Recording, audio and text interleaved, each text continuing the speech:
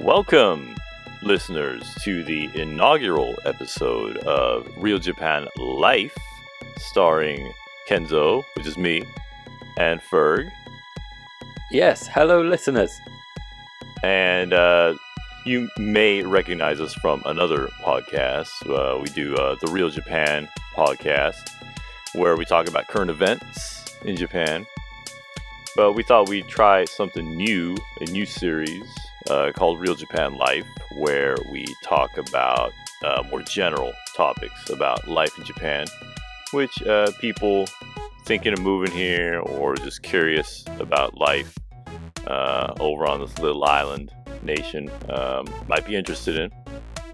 So that's where we are, and our first episode will be covering Japanese homes and some of the interesting quirks about living in a Japanese house as opposed to living in one like where I'm from in the US or where Ferg is from in the UK.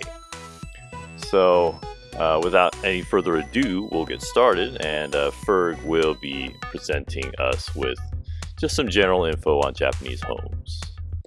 Yes, sir. Just one thing to say about our new series, Real Japan Life, is that we will be releasing these episodes on a separate feed.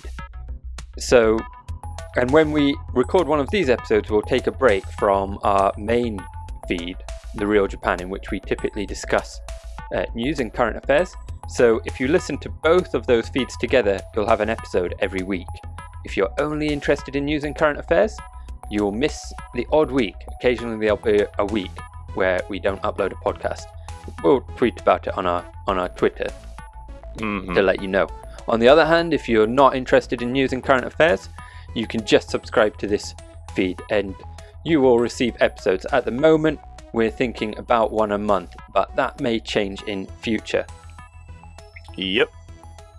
So, without further ado, as Kenzo said, let's jump into our discussion this week of Japanese homes in the Japanese housing market, because it is quite unique and it may seem unusual for Westerners. And I live here and it still seems unusual to me. Yes, sir. Yeah. So, one of the defining factors of the Japanese housing market is that an unusually high proportion of people in Japan looking to buy a home opt to buy a completely new home, a new build. They will, pay a home builder to make them a home, as opposed to the West, where, buying a second-hand home is the norm, I would say. Yeah, I would say so, definitely. Yes, sir. And, I would even go so far as to say there is something of a stigma. I mean, not a huge stigma, but I do think there's a little bit of a stigma toward buying a second-hand home here in Japan. Yeah, I agree wholeheartedly with that. It's if someone tells me they're buying a home, I assume they're building a new one. And me personally, I don't have a problem with quote unquote used homes because I grew up in the US and that's pretty normal. But I think over here there's almost this kind of weird, if someone says they're buying a used house, it's just kind of like, ugh, like what? Used house? So weird. Why would you want a used house? It's kind of the vibe I get. Yeah. Certainly. And, partly because of that and partly for other reasons that we're about to discuss, that means that the value of Japanese homes after around the 15 to 20 year mark basically drops to zero because no one is interested in buying a second-hand home. And so, if you buy a Japanese home, typically you'll be, after, a number of years, you'll be left with only the value of the land that it sits on. And in fact, it may be worth less than the value of the land because whoever buys the land will be assuming that they need to pay to get the home demolished and build a new one there. Right. It's, we have mentioned this on our main podcast in the past, but I do think buying a home in Japan is perhaps more comparable as a purchase to buying a car in the West. Yeah. The idea that sort of as soon as you have it made and you start living there, you see a significant drop in value, and then it more or less goes to zero over time. Yeah, like with buying a car. I mean, they say that the second you drive it off the lot, it's already lost 10% of its value or whatever the number is, and it's definitely like that with homes. I mean, the second you move in, it's worth significantly less than it was a couple days ago. Yes, absolutely. Yeah. And reflecting that, the average lifespan of a wooden home in Japan, according to government figures, is around 30 years. And for reinforced concrete, which is what the majority of new homes are built with these days, it's just under 40 years. And that compares with, I read sort of various different statistics about the average sort of lifespan of homes in the West, but it seems to be sort of between 80 and 100 years for both the US and the UK. Yeah, sounds about right. Yeah, sounds about right to me. But as I said, I did read different statistics depending on where you read them. It just incidentally too, the average loan term is between 20 and 30 years. So it seems to me that homes are designed such that right about when you're done paying them off, then it's like, oh, okay, now I can tear it down. Yes. Yeah. Just a quick sort of footnote maybe to that some of that will be due to the way, like it's not necessarily the lifespan of it's not saying that you can only live in a wooden home for 30 years before it falls apart. Those statistics will be artificially dragged down by people choosing to demolish homes before they need to be demolished. And in particular, large developers buying up lots of homes on a large plot of land and then demolishing them all, regardless of the age of them, in order to build, say, a big, apartment block or something. But as you sort of alluded to there, it does seem perhaps the more cynical people would say that, it's almost like maybe there is a kind of planned obsolescence type thing going on here that, well, whatever the cause, it certainly helps the industry a lot. I read that there's apparently around 4 times as many architects in Japan per capita as there are in the US. So certainly all the new home building helps prop up the construction and architecture industries in Japan. Yeah, I definitely think that this government, because the construction industry is huge in Japan. I mean, for a country of this size, there's certainly a very large and powerful industry in construction. Yeah, around double the number of construction workers, I read, by the way. Oh, really? Yeah, per capita compared with the US. Yeah, that makes sense. And so they're a very powerful lobbying force in politics. So it causes the government to implement policies that really encourage building. Yes, certainly. And yeah, it's definitely the feeling I get is that the government policies, maybe just building codes, right, that are maybe changed more frequently than they have to be to, grease the wheels and encourage people to tear down and build new. Yes.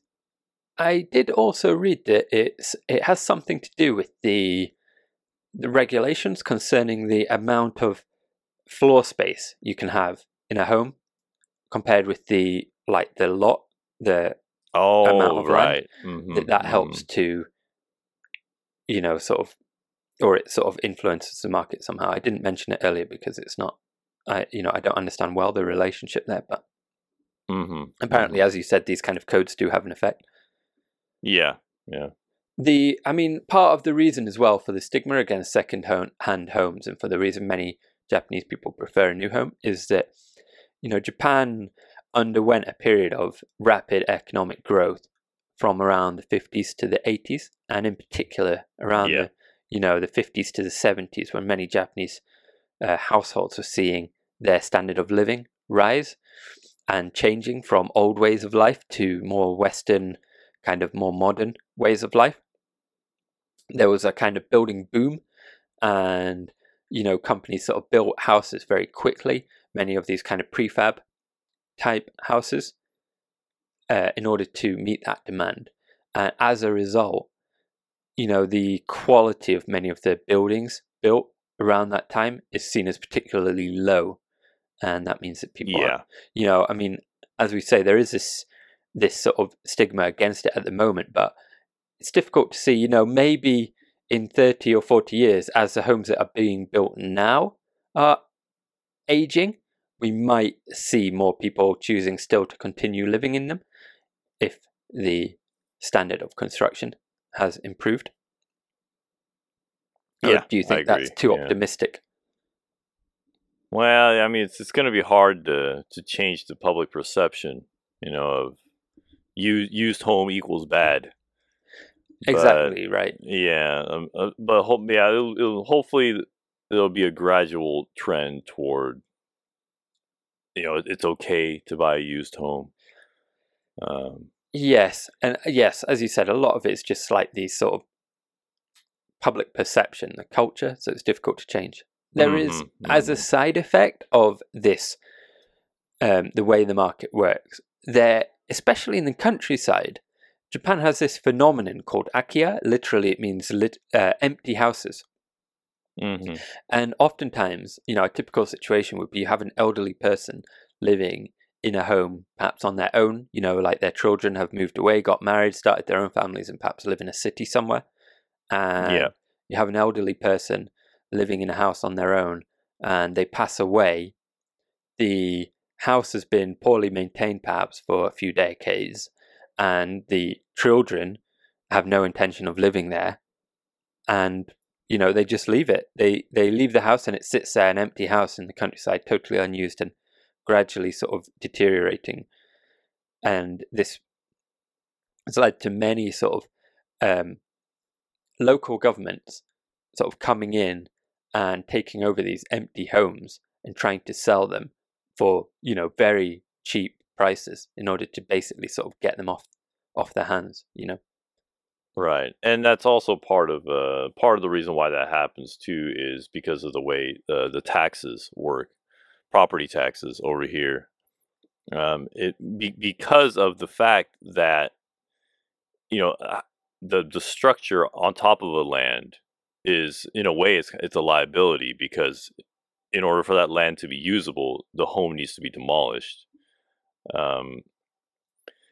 If two people, if one person has a plot of land with a house on it, and the other person has an identical plot without a house on it, it's just an empty lot, the person with the empty lot is significantly higher property taxes. And so it encourages this behavior of just having a dilapidated home that no one lives in, just sitting there, such that, because if you demolish it and make it presentable, then you end up paying out the nose in taxes. Yes, exactly. I mean, one sort of development in the market, perhaps, and I mean, it's been sort of going on slowly over the past 20 years or so, but particularly within the past decade, we've seen some of the major homemakers start to look into the possibility of selling more refurbished homes, I suppose they would be called, to Japanese buyers. Where basically a major home builder, I read an article about this in The Guardian, but in English, so interested listeners can certainly go and check it out. And basically a home builder such as Daiwa House would go in and totally sort of renovate an old building.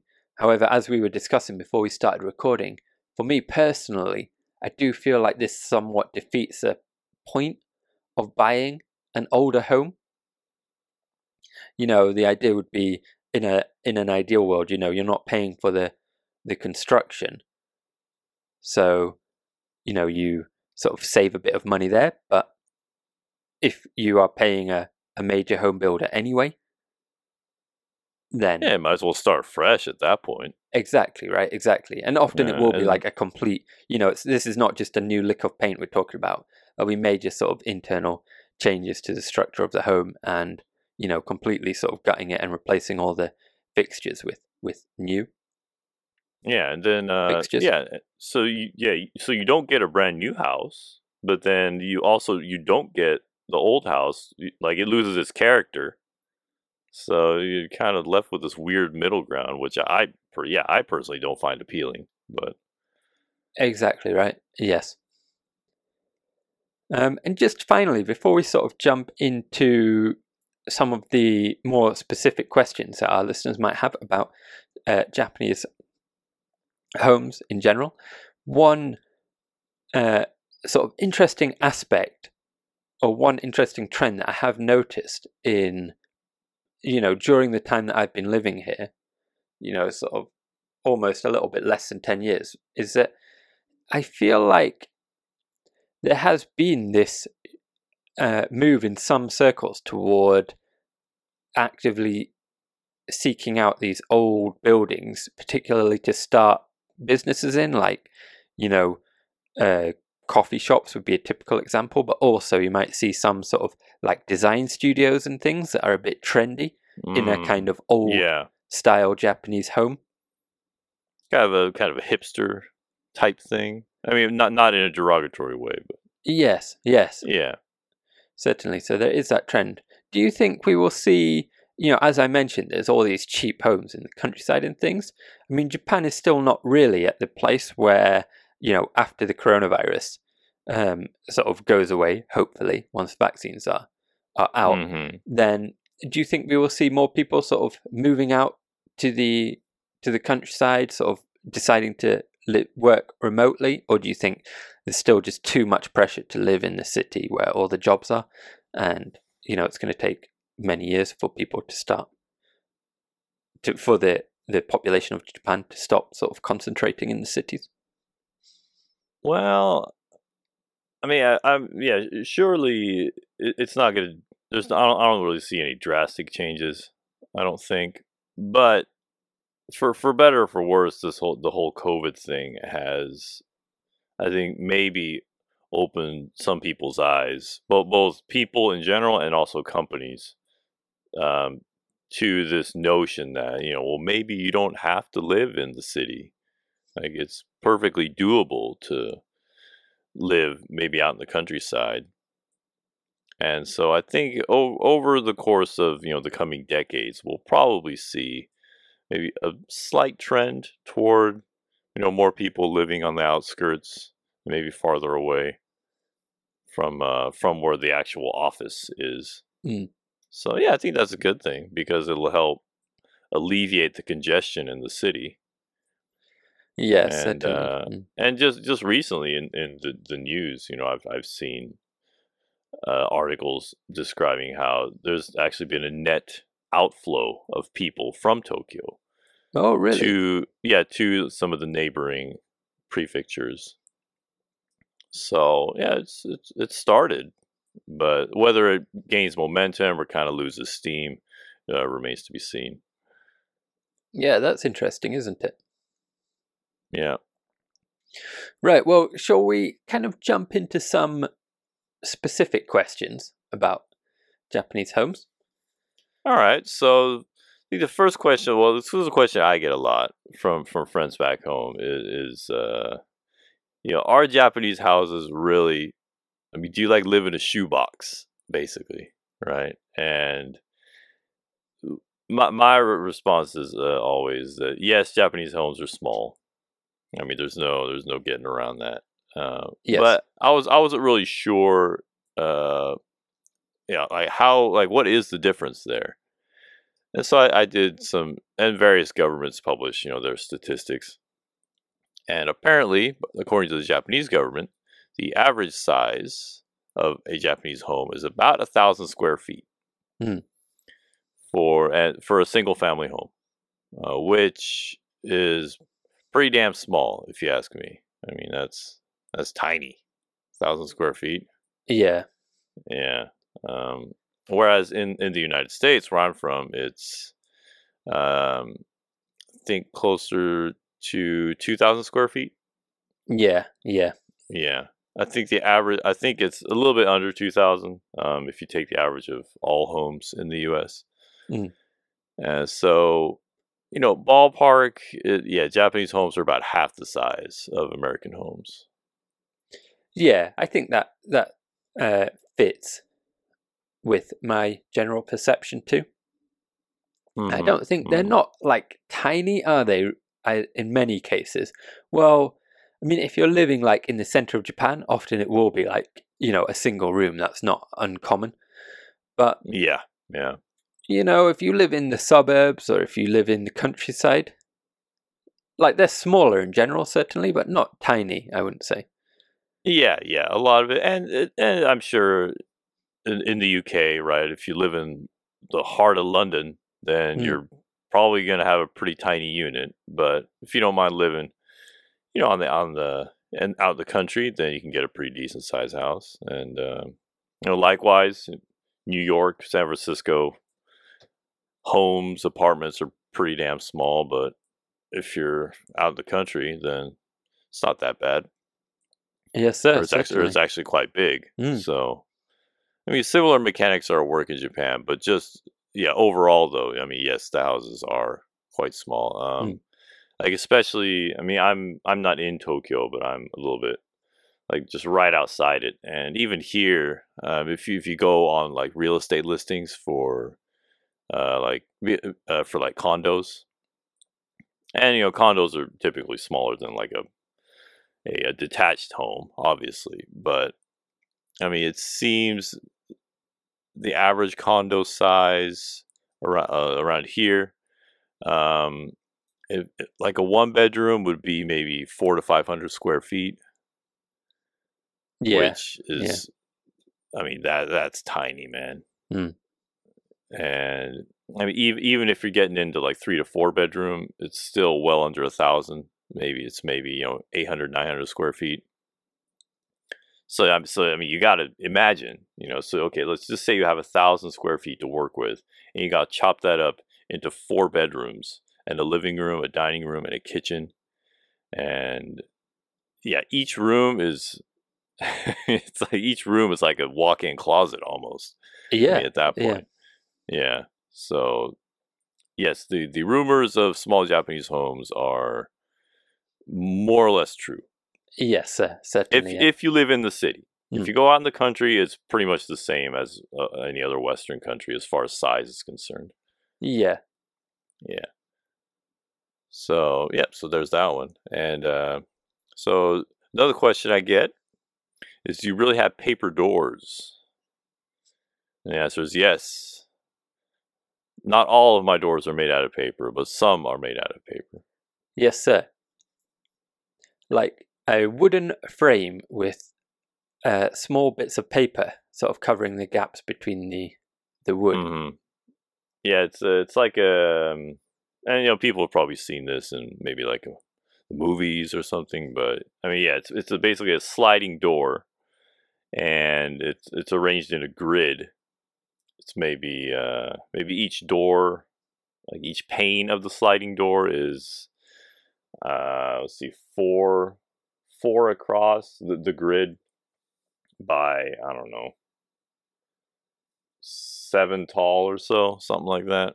Yeah, and just each, and so it's like big tic-tac-toe board, and then you put paper over each hole, each opening, and I guess it was historically, I don't know why they adopted this. Is it because of the humidity?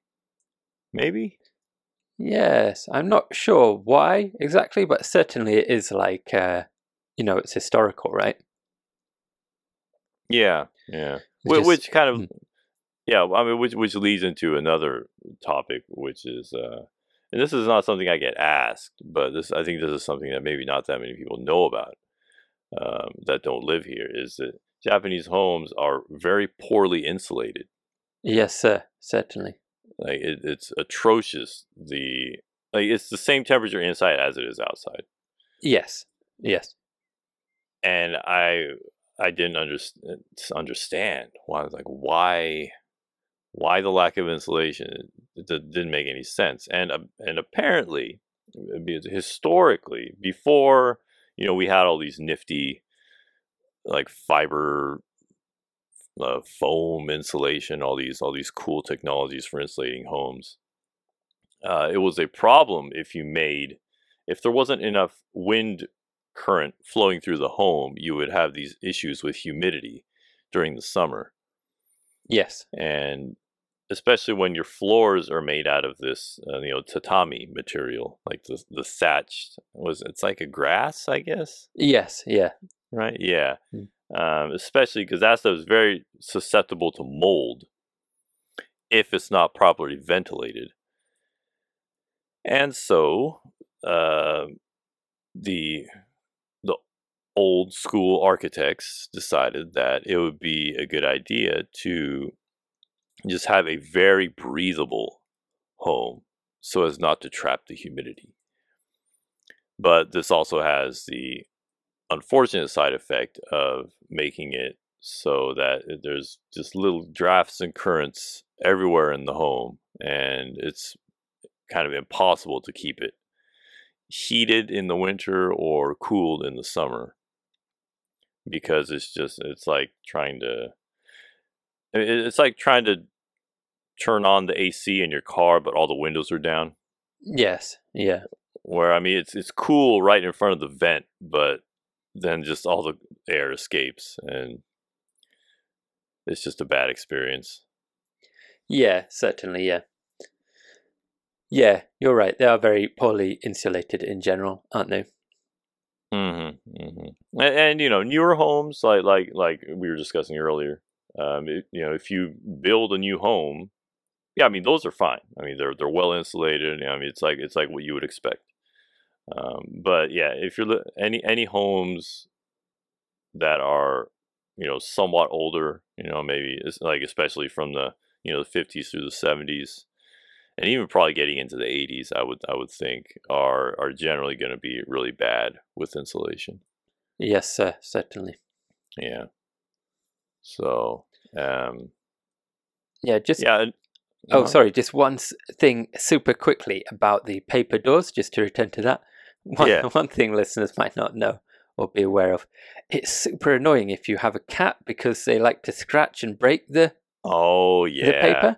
You can get the sort of like tougher paper to go in the, that you would put instead of the regular paper. Yeah, the so-called like cat-proof paper door material. But, until you get around to doing that, basically your cat will have a field day sort of scratching and breaking all the paper. Yeah, I guess it feels good, like underneath their, like the texture, like underneath their claws, like it's like a satisfying feeling for them. Yeah. And if you have children, they love to poke holes in the door. Yeah. Yep. Yeah. Let's see. Another topic is, and this is something that's become, I think, more common in the U.S. now. But yes, everyone takes off their shoes at the door. Yes, sir. I mean, I don't think I've ever been to a Japanese person's home where they adopted the Western, don't take off your shoes kind of thing. No, me neither. Yeah. And because of that, the vast majority of Japanese homes have like a slightly kind of lowered entrance. They call it the genkan, where you take off your shoes and then enter the home. And yeah, as you say, I've never been in a Japanese home where you leave your shoes on. Yeah. And even some like restaurants and stuff, you take off your shoes. Oh, certainly, yeah. It's not uncommon, I would say, especially in a like izakaya, Japanese style pub. It's quite common, I would say, to take off your shoes. And they got a little shoe box, and you put your shoes in the box, and then go into the restaurant and have your meal or your drinks or whatnot. Yes, sir. Yeah. Although maybe this is just my personal experience, but many of my Japanese friends will assume that in the West, everyone leaves their shoes on when they are in their homes. Mm-hmm. Whereas in my experience, like growing up, we took our shoes off at the door usually. And, among my friends, it was kind of a mix. Some people would leave their shoes on the first floor of their house, the ground floor, whereas other Right. people would take them off at the door. It's kind of a mix, I think. Yeah, I agree. Yeah. But in Japan, it's pretty cut and dry. Everyone takes them off at the door. Yeah, in Japan, it's always take off your shoes. Mm. Yes, sir. Yeah, I think those are the main inquiries I get from people I know. Just one other interesting point I wanted to mention that I do think it's tangentially related to Japanese homes, but in Japan, basically, like the concept of kind of flat sharing does not exist in the same way that it does in the West, right? Like, oh yeah, I agree. Yeah, in the West, certainly in the UK, it's very common for people who are either at university or who are already working in their careers, especially at the early stage of their careers, but oftentimes later as well in their careers, to share a home or a flat or somewhere with other renters. Yeah. But in Japan, in the US too, it's very common. Yeah, people just basically don't do that, do they? There is this concept of kind of share houses has been cropping up within the past decade or so. Yeah. Where it's like a company manages a big, like a big kind of home, maybe with like 10 residents or something in, and shared common facilities like a kitchen and things. Yeah. But just everyday kind of flat sharing, going and like living with people that maybe you didn't know before you started living with them. It does not really exist in Japan. Many people either stay living with their parents for much longer than they do in the West, or they live on their own,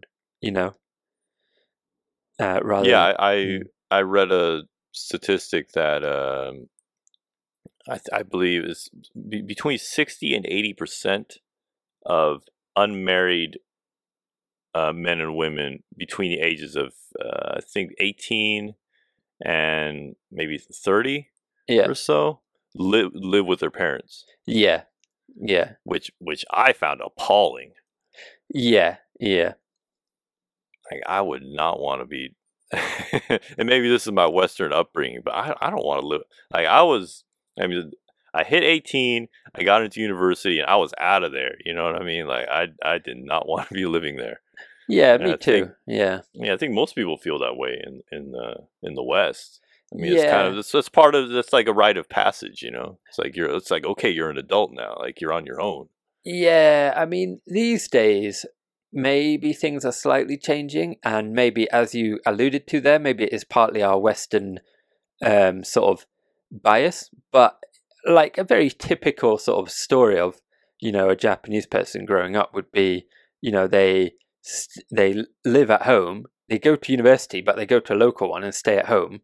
Yeah. They get their job, they continue working in the same area and live at home. And public transport is good here in Japan, so maybe like your family home is somewhere like, for example, in the Kansai area. It might be in the countryside, but you can still commute to Osaka every day. Same, right. Somewhere in the vicinity of a large city, and then you sort of enter a serious relationship and get married, and then at that point maybe move out.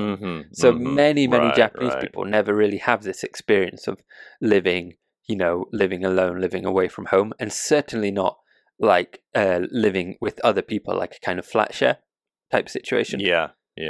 Like you said, it is not uncommon, I don't think, for a person to have maybe never lived alone. right? Because they live with their parents, and then when they get married, they go live with the spouse. So they've never, truly been on their own. I mean, that's definitely not uncommon. Yeah. Yeah, certainly. I did once. I watched like a YouTube documentary, and it was it was originally shown on TV, and it was from around like the 1990s, I think. And it was sort of, look at the strange thing these people are doing. They don't know each other, but they're living together and splitting the rent. And, it's so weird. Yes, sir. And the comments underneath it. So bearing in mind, the comments are obviously not from the 90s. The comments are like from, 2010s, right? Yeah. And the comments are all like, this is crazy. What are these people doing? Like, surely it's not going to work out well if you live with people you don't know. Yeah. So it is quite interesting to see that as a Westerner. As I said, we're obviously affected by our sort of Western bias, but yeah, roommates. That's it's something you just don't hear about, and I think people would like if you were given the option.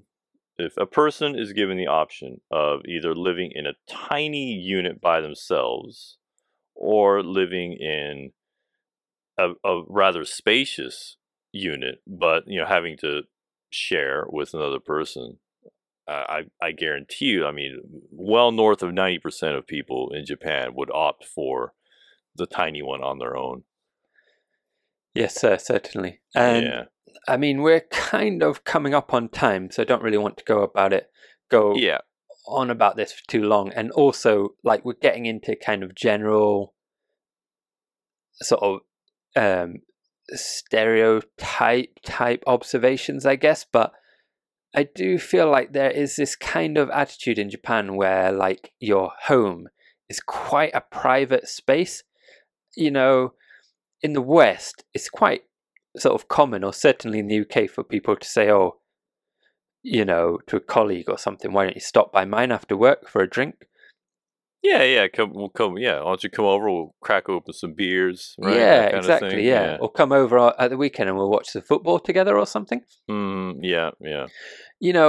In Japan, there is this kind of like your home is quite a private space, and it's quite unusual for people to, go to each other's homes in that way. I mean, obviously people do, socialize in their homes, but not to quite the same extent as the West. And I do think that sort of affects this perception of like flat sharing, or, having roommates, the idea that, you would be sharing like your private space with someone that you don't know that well. Yeah. I agree. That element is definitely in play. I mean, there are people that I've known for many years, but I don't even know where they live, much alone. I've never been to their home. So just interesting quirks about Japanese homes. I hope listeners found this at least somewhat informative. Yes, sir. And as Kenzo mentioned at the top of the episode, this is a new format for us, and we're still kind of experimenting and finding what works and finding our groove with this format. So, please do write to us or tweet us if you have any suggestions, either for ways we can improve or topics that you would like to see us cover. Yeah, and maybe once we figure out what the topic is for the next episode, we'll go and seek out questions on our social feeds, and you guys can send them in and we'll talk about them. So look forward to that. Yes, sir. But okay, so we're coming up on time here. We want to keep these a bit shorter, so they're more bite-sized. Hope you enjoyed it, and we'll see y'all in the next one. Goodbye, listeners. All right, bye-bye.